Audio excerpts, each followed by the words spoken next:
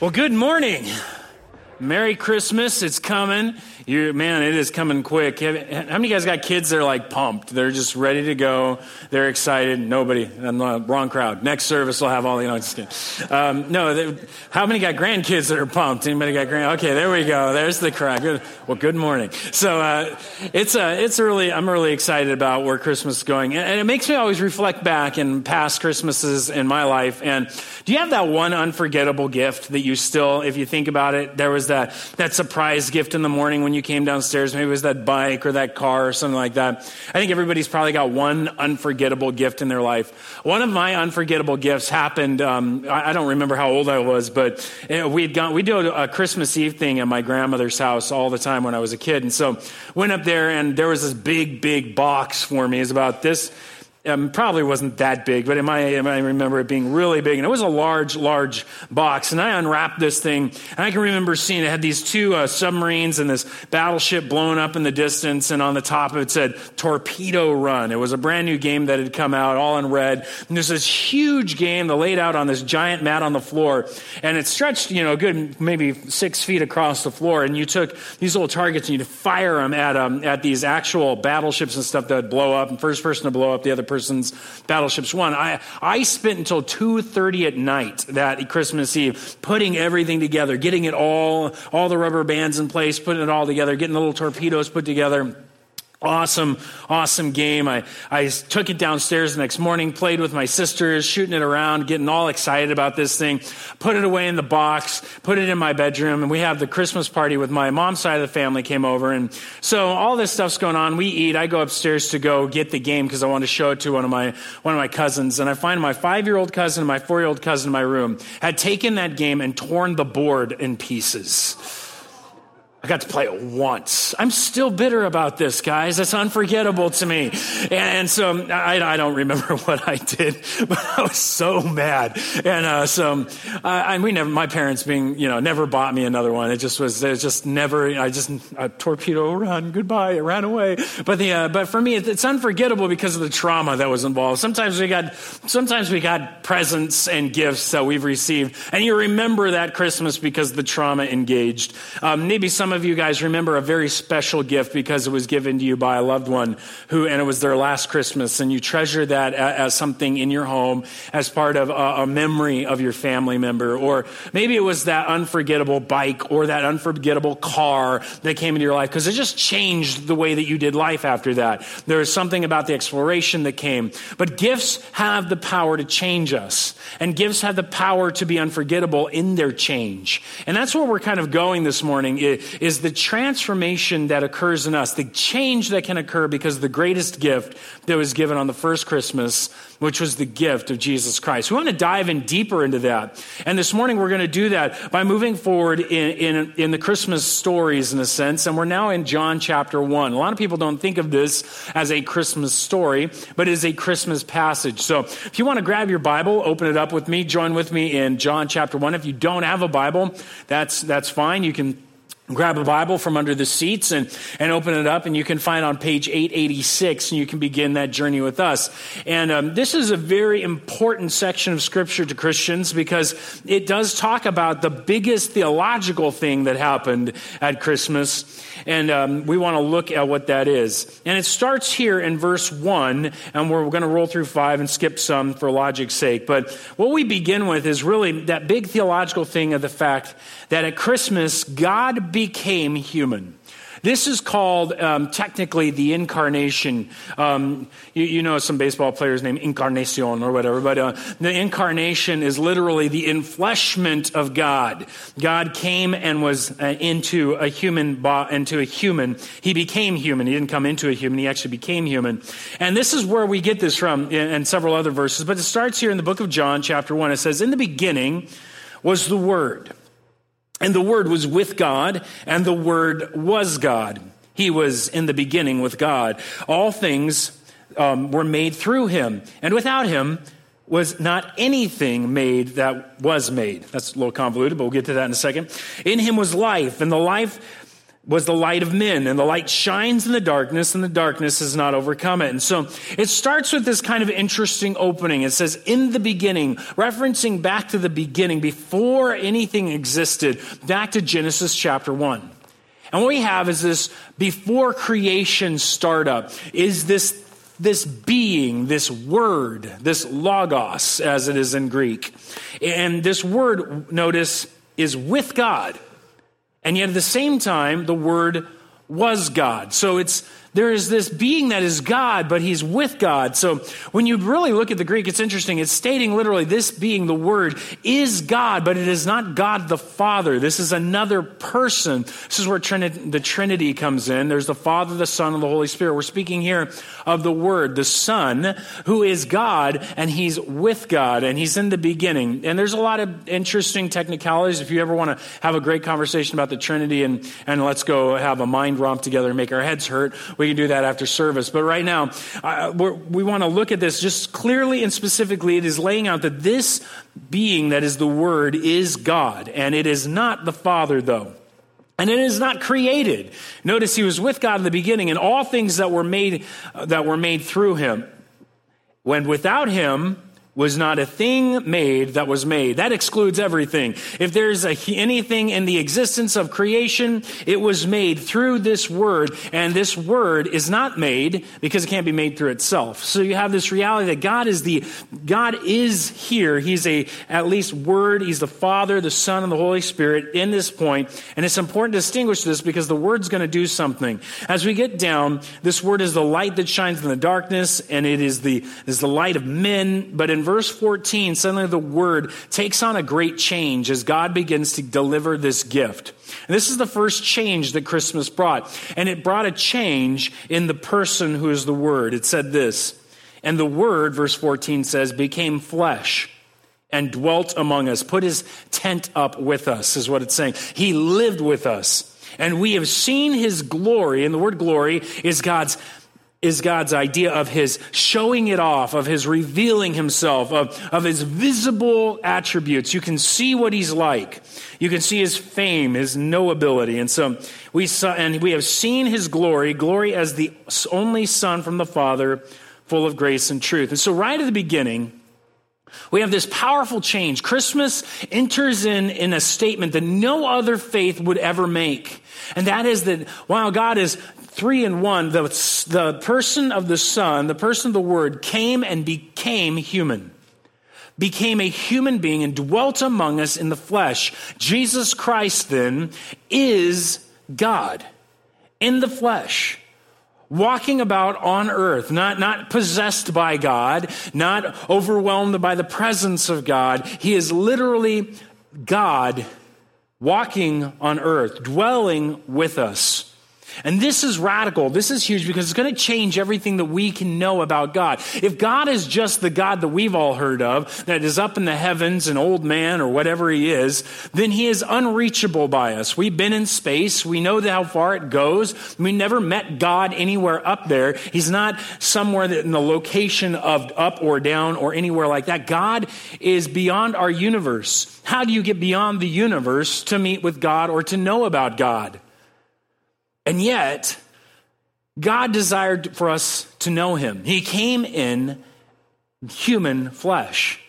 And this radically alters the way that we think and why Christianity talks about knowing God the way that we do.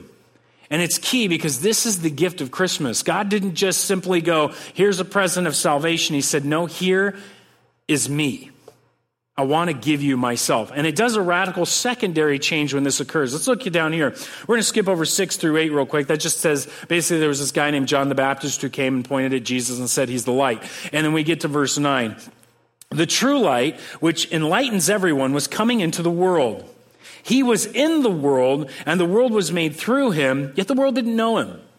So here it's saying this God who came into the world, he'd made this world, but they all looked at him and they said, that's not God, that's just a person. It's a human being. We don't know this. And so in fact, it goes on to get even worse. He came to his own, meaning the Jewish people, and his own people did not receive him. And so there's this rejection that was going on. There's a rejection that occurred, and this rejection's as old. Remember, we're talking about also the creation in the beginning. And so there's this progression occurring. That Jesus Christ came to his own people, the people who should have received him as the Messiah. Spoken about this idea last couple of weeks. That Jesus was supposed to be the king, the anointed king, the one who was coming, that all this Old Testament has been talking about over and over and over again. And so he comes, finally, and the people who he comes to reject him. They don't receive him. In fact, they crucify him. We need to be careful here before we start pointing fingers at those people because we realize it's sin. It's human sin that brought Jesus to be crucified. The separation between us and God is not so much about the distance between us on earth and the edge of the universe, but it's about relational distance. You know, there have been times in my family where my kids and I have had something happen. They may have broken something, not my torpedo run game, but they may have broken something in our home, or they may have done something wrong.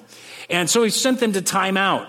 And as I've sent them to time out, I've separated myself from them for their sake and for mine. For their sake, so they can think about what they've done, maybe so they can see what they've done and turn around and realize what they did was wrong. And for my sake, so that I can make sure that I'm patient with them and I don't vent my wrath immediately and start yelling and screaming. And so what God has done is there is a separation because of sin, because of our wrongs between us and God. And God is being patient with us. He's not out to just knee-jerk reaction pound us, but he's in a sense placed us aside. And he said, there is something between us. I've said this to my children, there's still something between us. You ever said that to them? And we need to deal with this before we're going to be right. We can't just run around acting like me and my dad are all good and we're all fine when I've done something wrong. No, we have to deal with the wrong before the relationship can be mended. Same thing goes with God. The distance isn't physical, the distance is relational.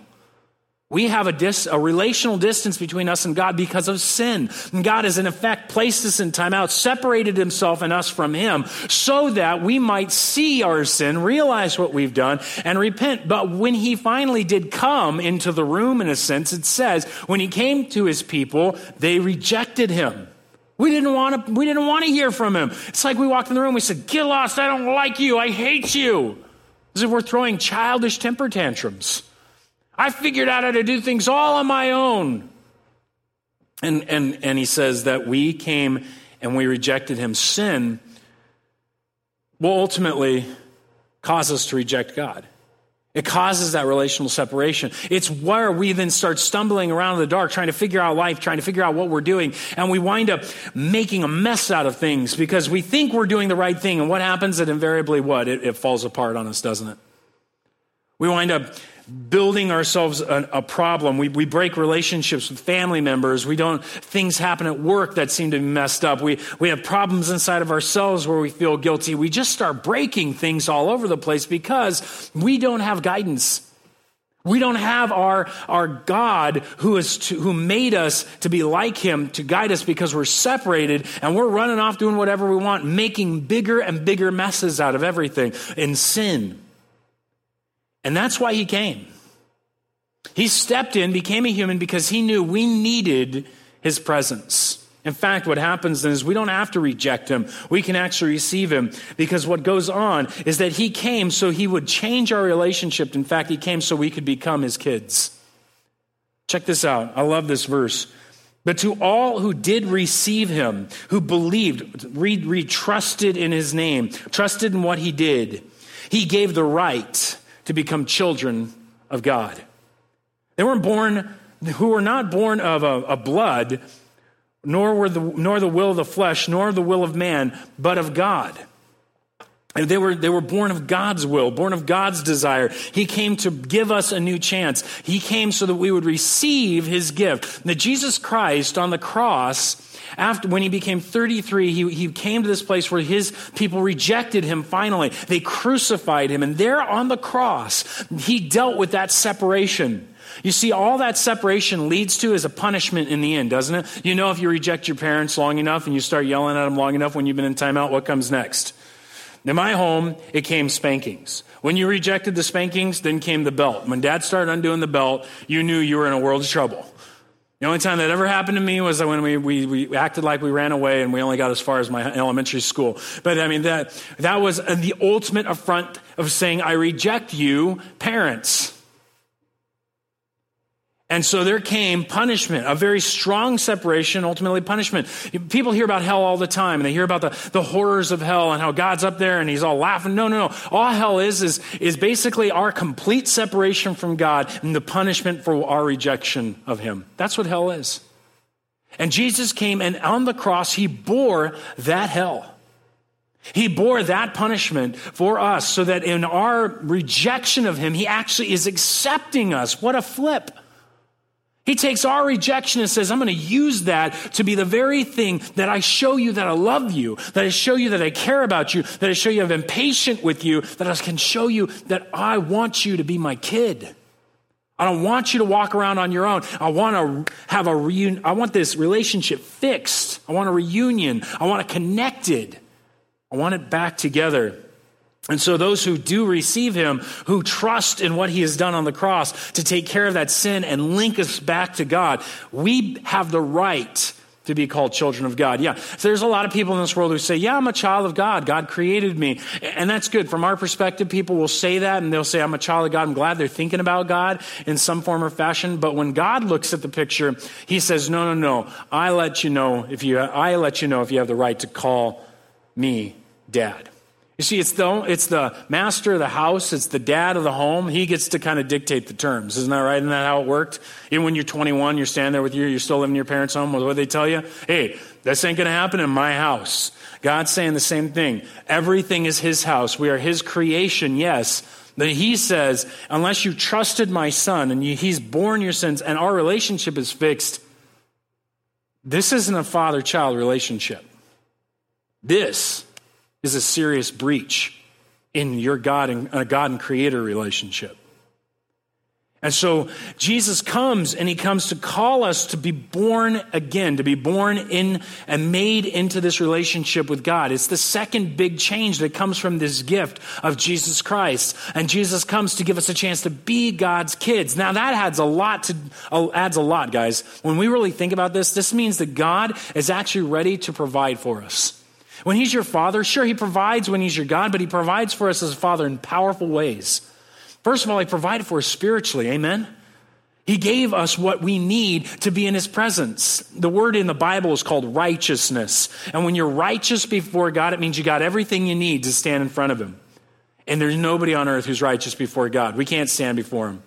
And instead what he did is he came and he said, I know you don't have anything, but it's like Bill Gates unloaded his entire bank account on you. You can afford anything. You're never going to be in debt, period. And that's how it is with God. There is no debt when you're his child. You have the storehouses of heaven available to you. He's providing for you. Not only that, he's even providing for life after death.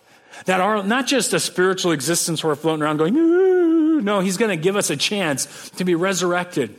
And bodies that will never get sick, and bodies that will be well again, that'll be healthy and whole, that won't age any longer. This is what the resurrection brings for us. And when that occurs, there's an inheritance that goes along with it because he's going to resurrect the entire universe.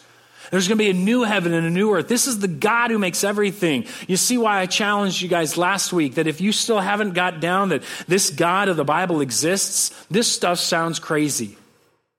But when you understand that the God of the Bible exists, this is the God who created the universe, and you've wrestled through those problems and those questions, the reality of we being resurrected is a snap for God. The reality for him to redo what we broke is not a problem for God.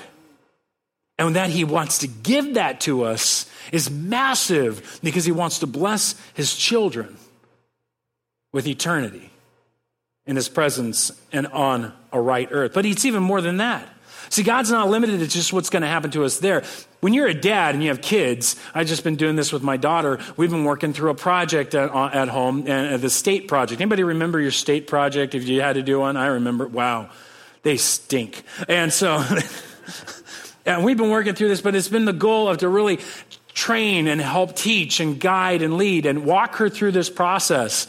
And that's what's going on in my family. I'm trying to teach. My wife is trying to teach. We're trying to guide and lead and train. God's no different. Guys, when we come to Christ, all this old knowledge, we thought how life works and all this stuff, we should have just thrown out. Because the bottom line, we were wrong. It got us into a mess of trouble. And we were kids who were coming back going, Dad, I don't know how to live this life. I messed it up. You show me.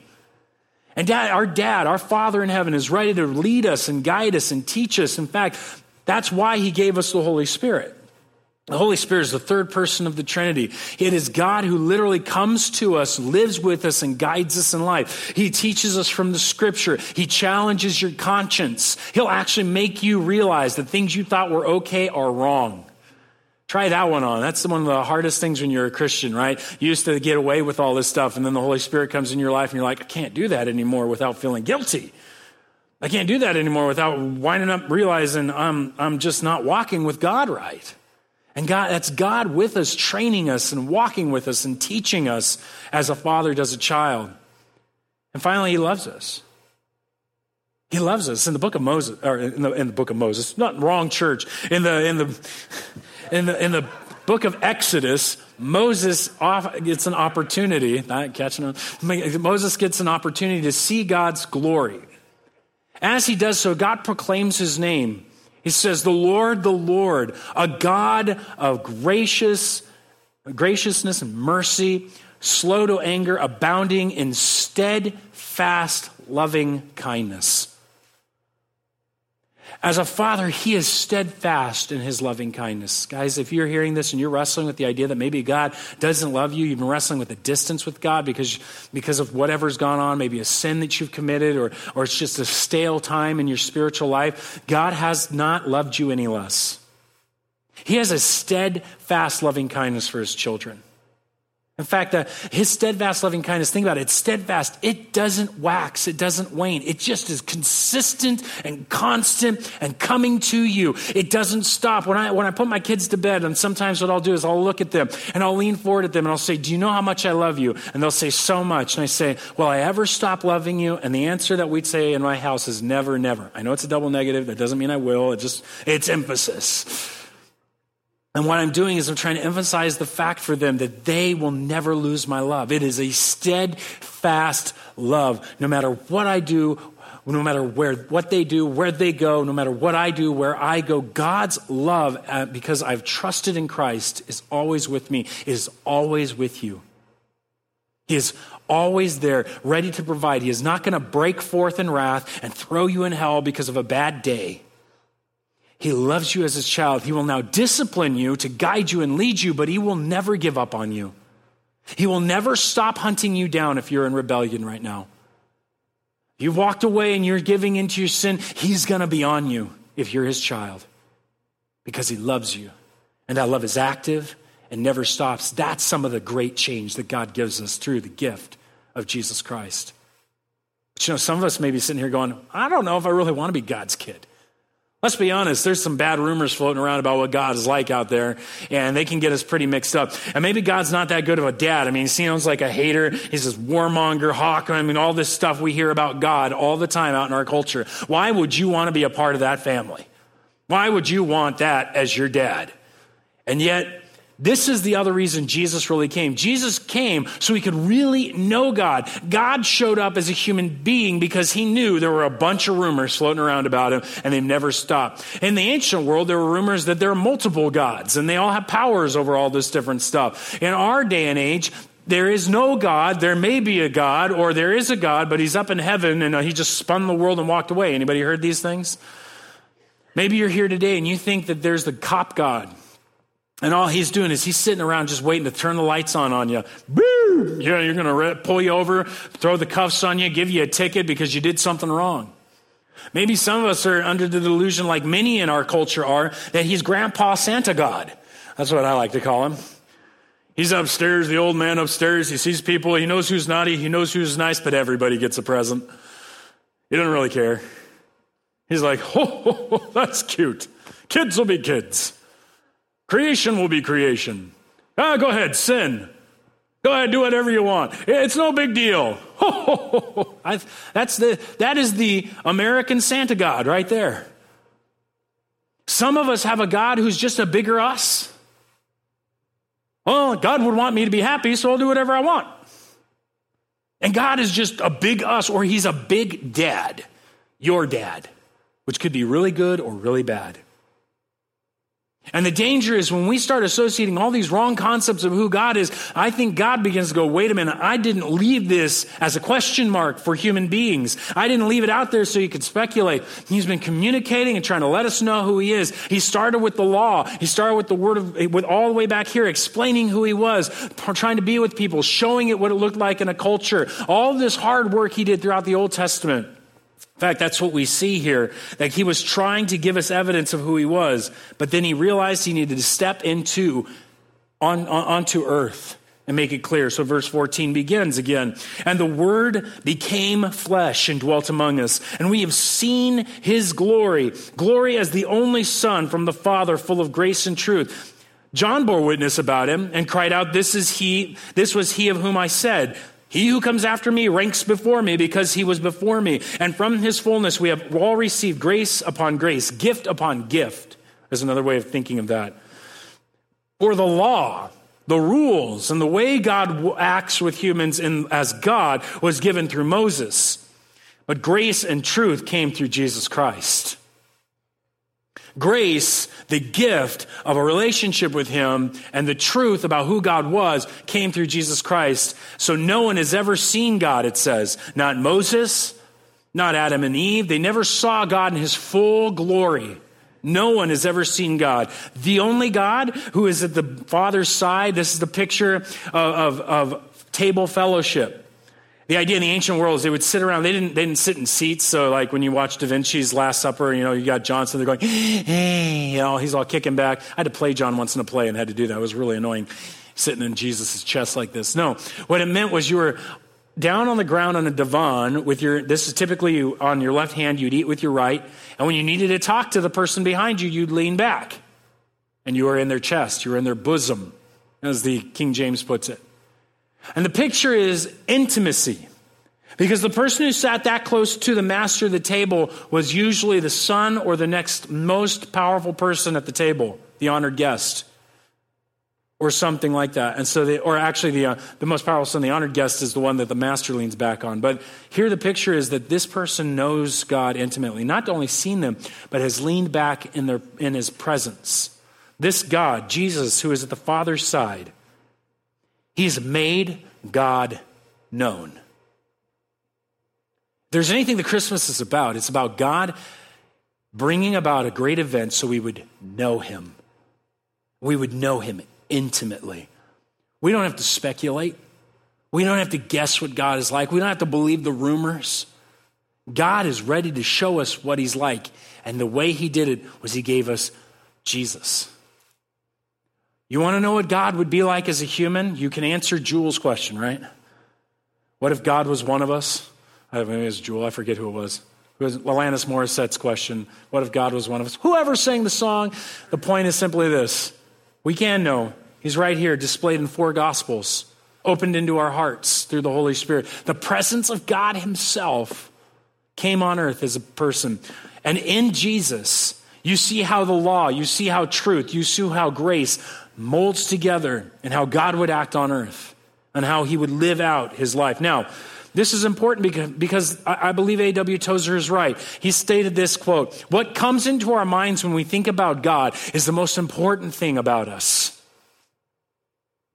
We are the only creatures on this planet, physical creatures on this planet, that think about God.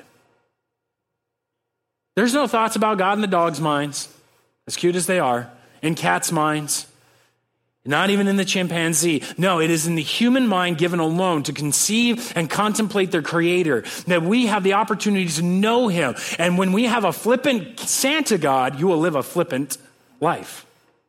When you have a cop God who's going to catch you, you're going to live a restrained, restricted life and one day blow up and just go against him or whatever. When you live in a world where there is no God, you don't know what the direction is and you're fine with that or you're uneasy about that. If you live in a world in which their God is limited in any fashion, your life becomes limited. The more you know about God because you're made in the image of God, the more you'll know about who you are as a human being. And life grows the better you know God. It is the most important thing that we can ever think of and master is knowing God. He's given you this radical opportunity to see what he's like, to be with him, to be in his presence, to enjoy him through the Holy Spirit, through the picture of Jesus, through all that it means to live out a life like Jesus. Guys, we get this radical opportunity to know God. We get this invitation to come and enjoy him, to come and be overwhelmed by him, to know him in our prayer life, to know him from the word of God, to know him through all of these aspects of living in the presence of God. Guys, are we even getting this? Do we even get the chance? How well do you know God? As a church, as a Christian church who celebrates Christmas, where God became knowable, how well do you know him? You know, we may not know God well because we haven't become his children yet. Some of you are living in speculation. You're living with rumor. You're living with human philosophy and guesswork. Can get us close at times, but sometimes is so radically out of bounds because God's a person that can't be defined by our finite physical ideas. But God is huge and great. And maybe what we need to do is come to receive what the gift of Jesus Christ on the cross, to become his child so we can actually get to know him like a child. Maybe some of us may not know God well because we haven't been talking to him. We aren't relating. It's been a long time since you've opened the Bible and actually sat in it. And I'm not talking about just reading through it. I'm talking about sat in it. And listen to what God's been saying through the words to challenge your life and your soul, to seek God's will by talking to mature Christians and laying out your problem and saying, how should I manage this according to Scripture? Sitting down and giving your time in prayer to God, where you're listening and you're praying for other people and you're laying your problems out, and suddenly your eyes are clear, where God is answering over and over and over again, where you're bringing him into your boardroom, where you're sitting down at the construction site and you're inviting God to give you a hand, where you're in front of that client and you're making sure that God is right there with you, guiding you and leading you so you can care and love this person, or with your children, or at your baseball game, or whatever you find. The adventure of enjoying God happens in the moments every single day. And maybe we're just not inviting him in. Maybe we're just not talking to him. Maybe we're just not connecting. Maybe that's what it is. I want to challenge you. Then you should begin this prayer life. Let that manger scene, let the enjoyment of Christmas and every gift you open remind you the original gift that you received was the opportunity to get to know God. You're his child. It's time to get to know our Father. But there's another danger. Some of you don't know him as well as you think because you think you know him well. You think you've come to the end of God. There ain't nothing nobody's taught you in years, you say.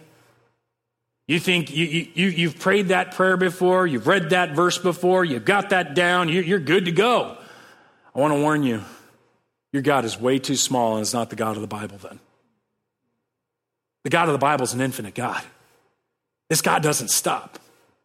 His creativity is infinite. His knowledge is vast and beyond all measurability. This God is so huge, he can't encompass all of our minds and all of history. We couldn't write enough tomes. We couldn't explore enough things because he's a person to get to know. He's not a book to read. He's not a theological statement to master. Although we can know about him many things, he is someone to know.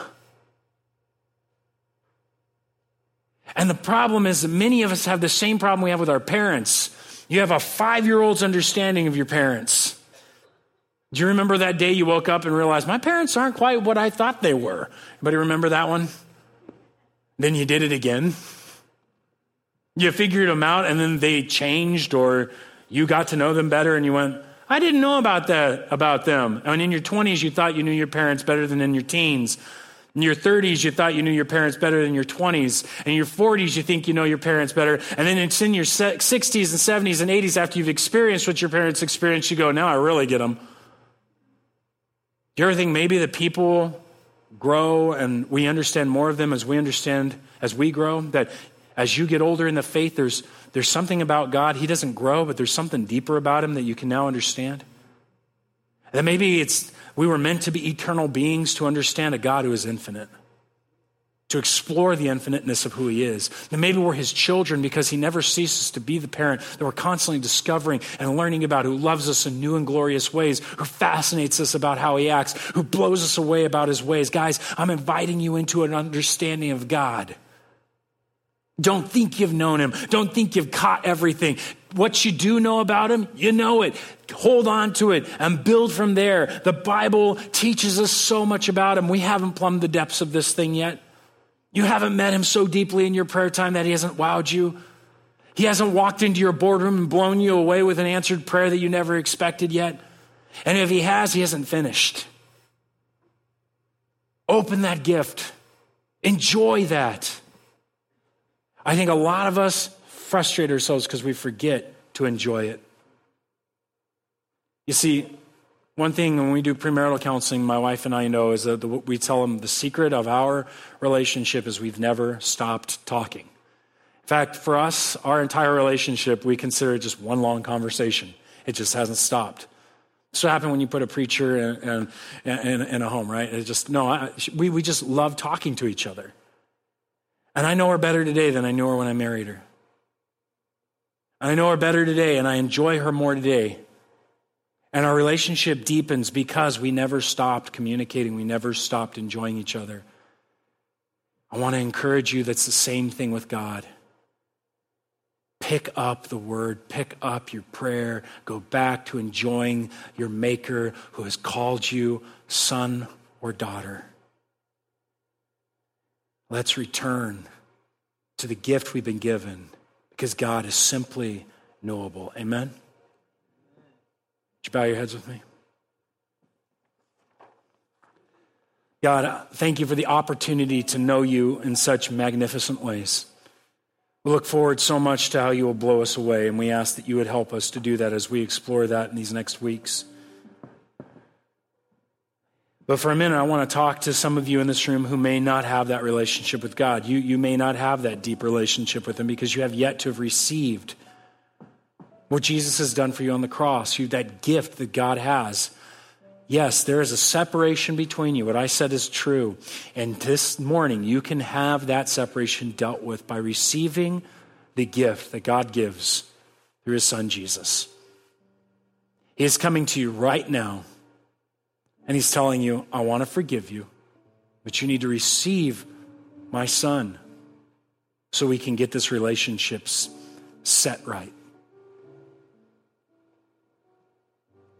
And if that's where you're at this morning and you've had that separation with God and you need to make that right with him because you want to know God, you want to stop guessing and believing the rumors, and you don't want to experience the final punishment, but you want a relationship with God so that you can walk with him through eternity in heaven, then you need to receive Jesus Christ. You need to receive the gift. And if that's where you're at, you can do that right now. Just indicate you're willing to just by putting your hand up. You're saying, yes, that's me. I'm ready to trust that Jesus took my sins. I'm ready to start a relationship with the God of heaven.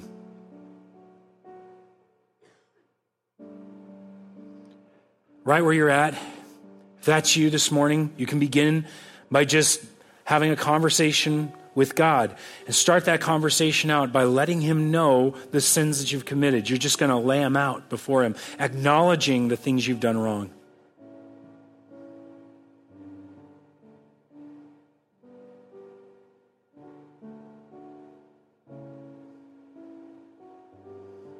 Now, I know you may not be done with that, but when you are, you're going to turn away from those things. It's called repentance. You're going to turn from your sins and turn to God. In your mind, you say, God, and let him know that you give him your sins to put them on Jesus. Tell him that you trust that Jesus has borne those sins and that you're forgiven.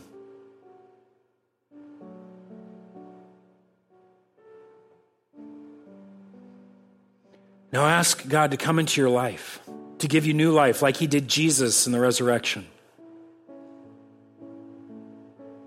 Ask him to lead you and to guide you and to save you from hell. Tell him you trust him in those things. God, I lift up those who are making this dedication to you, asking you to lead them. I pray that you'd bless them with your presence. I pray that they would get to know you so deeply and so powerfully. That you would cease to be the God that's up in space somewhere, but you'd become the God who dwells in their very life. And God, I pray that prayer for all of us in this room, that we would know you that well. Or that we would be a church that knows you, God. That we would be a church that enjoys knowing you and lives it out in everything that we do. We would love the people that you love. We would tell the message that you've sent us to tell. And that you would be celebrated in our lives. Thank you for Jesus. It's in his name that we pray. Amen.